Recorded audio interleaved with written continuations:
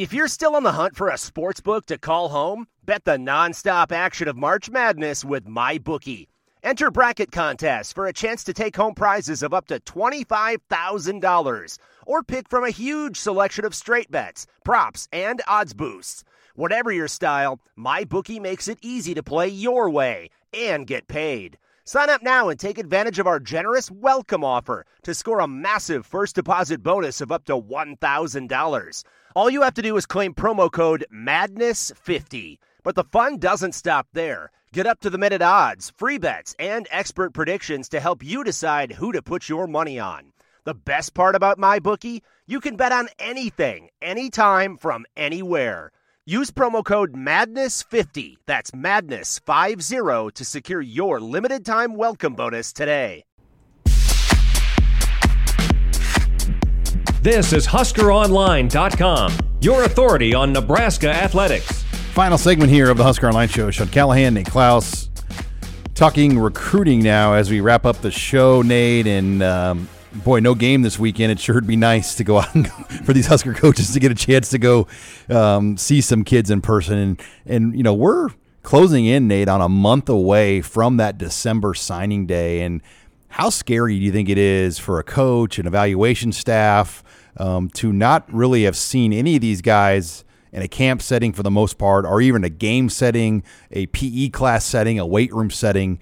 I mean, this recruiting class, when it's all said and done, there's going to be so many misses one way or the other. Well, yeah, that's one thing. When in the spring, I did kind of a confidential, quiz, if you will, or survey, if you will, with a lot of different coaches. I think it was like 20 coaches between all levels of football, from Power 5 all the way down to junior college. And that's the one thing nearly all of them told me, is that this year there are going to be more busts than ever before. But there are also going to be some, more opportunity to find, the diamonds in the rough than maybe ever before as well, because there might be some more local kids that you've been able to see more than anybody else, or that you've got a better connection with, or an in with their coach or whatever, that no one else is really going to, uncover. And so it's going to be really interesting to look back at this recruiting class, I think,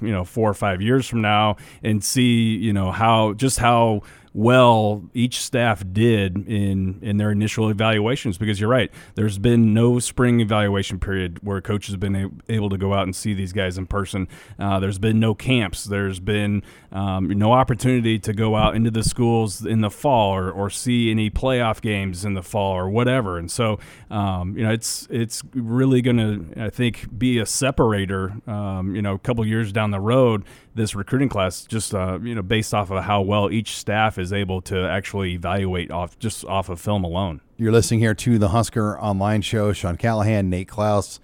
What is your sense? I mean, what is Nebraska trying to do right now? Are they really moving some pieces for 22? Are they trying to finish these final few pieces for 21? I mean, what is your sense the primary focus for this staff is at this point? Yeah, primary focus for this staff right now is defensive line, because that's the one position that they have zero commits for at this point in the game. And although I think there are a handful of players, along the defensive line, whether they're defensive ends or nose tackles, that they're in on. And so, I still think that we're going to see at least 2, maybe 3 defensive linemen added to the class. But I also get the sense that they're going to be selective at some of those other positions.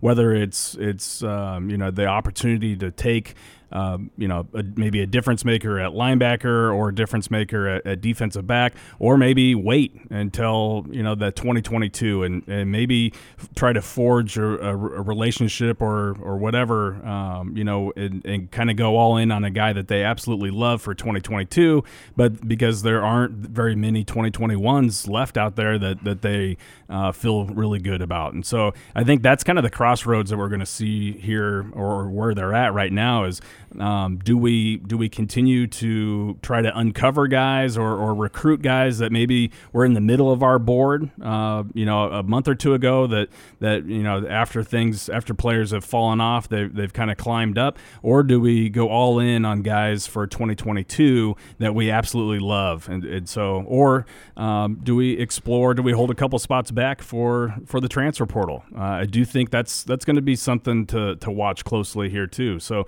it's going to be very interesting to see, kind of how these last few pieces fall together, because they're at 19 commits now, and I still do think that we'll see, probably at least 3 or 4 commits coming out of the high school ranks here, here in the next month or two, probably. True or false? We will see unofficial visits on campus by March 1st. Ooh, by March 1st. I'll say true because I want it to happen. I'm trying to speak it into existence here. I mean, January and February, I think we both can agree that's not happening. No, that's not going to happen. Because they're just not going to give anybody an advantage for 21. Yep. I mean, 21 is just going to be a big crap sandwich for everybody, and they just got to deal with it. Like, you're not going to have anybody on campus, because like a team like some teams that would wait, like in Alabama, or somebody that could hold off and wait to February to sign more guys, they could almost take advantage of it if they allowed, let's say, January visitors. Yeah, absolutely. March 1st to me seems about like the best case scenario right now. Yeah, I think it probably is the best case scenario. I know there's still recruits out there that are uncommitted in this 2021 class that are holding out hope that the NCAA will lift the recruiting dead period, after December 31st, because right now that's what it's extended or been extended out to. But I don't see that happening whatsoever. And so. Yeah, the best hope right now is that for the 2022 class, that those guys will be able to start taking unofficial visits in March, and then official visits would start up for those guys in April, on April 1st. So, but even then, I'm still kind of on the fence whether or not that's going to be a possibility or not for a lot of these guys. Yeah, and you just think about players Nebraska lost out on by not getting him onto campus. I look, Terrence Lewis is one. I know he's committed to Tennessee, but just guys like that. I mean, Nebraska has no chance if they can't get a kid like that on campus. Yeah, there's a lot of guys. I mean, for that spring game visitor list was shaping up to be really, really big. With a lot of big name players on it, and and a lot of them, say what you want about, how things have transpired with a lot of the Florida recruits Nebraska's gotten lately, but a lot of them were going to be coming from that Miami area, South Miami area.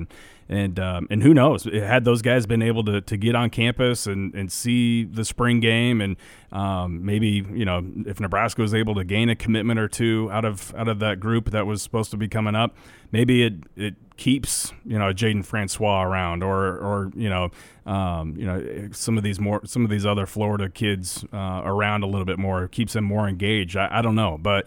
There's been a ton of players, a ton of prospects from all across the country, whether you're talking Florida, Texas, California, or anywhere in between, that wanted to visit but weren't able to, and have now committed, most of which have committed to schools a little closer to home. Nate, I've heard this theory, and I don't know, I'd be curious your take on it, that Nebraska, when you talk about a South Florida kid, they may kind of steer them away from being early enrollees now, just because bringing those kids up here in January, especially with what we dealt with this year, I think it was a wake-up call. Just in general, the risk is far more than the reward in those situations. Yeah, I couldn't agree more. I mean, I think that bringing in, I mean, it's always kind of risky bringing a South Florida kid in for an official visit in December or later.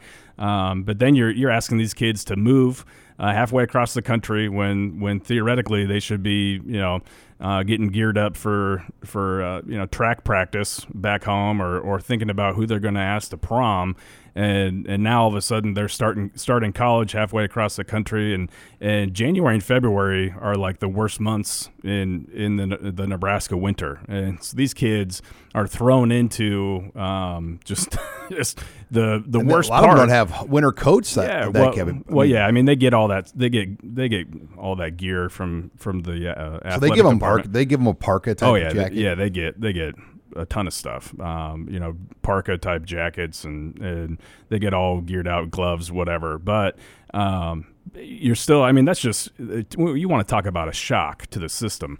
They're leaving, Miami, where it's probably 80, 65 maybe on a cold day. On a cold day, and then you're getting thrown into, your wind chill below zero, and nothing but blowing wind and ice and whatever. And so that is most definitely a culture shock. Nothing was worse when it was so cold that you would walk through Andrews Hall, the English college, just to walk through the hallway instead of the sidewalk. Mm-hmm. Then you'd go down the stairs and cross the sidewalk and go back in the next building. I think it was called Burwell Hall. Yeah, I think so. And you would it was so windy and cold by those buildings that you would walk through buildings just to not walk outside. Yeah, just to avoid being outside for just a couple minutes. Yeah. Imagine, and we grew up in Nebraska. Imagine being from Miami and just being thrown into that. And some kids are able to handle it, but it is most definitely a shock to the system. So yeah, I wouldn't be surprised if going forward, a lot of these, Florida or even any type of warm weather recruit that is potentially a mid-year enrollee, if they go ahead and kind of delay that out until May. All right, lots to follow here over the weekend. Nate, Greg Peterson, and Blake Arney are going to have full high school coverage of playoff games. So make sure you log on, and obviously we'll get you ready here for Nebraska and Northwestern a week from Saturday. Thanks again for joining us this week on Husker Online, your authority on Nebraska athletics.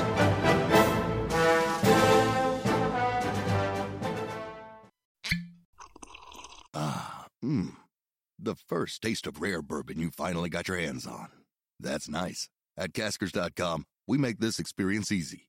Caskers is a one-stop spirit curator with an impressive selection of exclusive, sought-after, rare, and household names in the realm of premium spirits and champagne. Discover the top flavors of the year now by going to Caskers.com and using code WELCOME10 for $10 off your first purchase. Get $10 off your first purchase with code WELCOME10 at Caskers.com.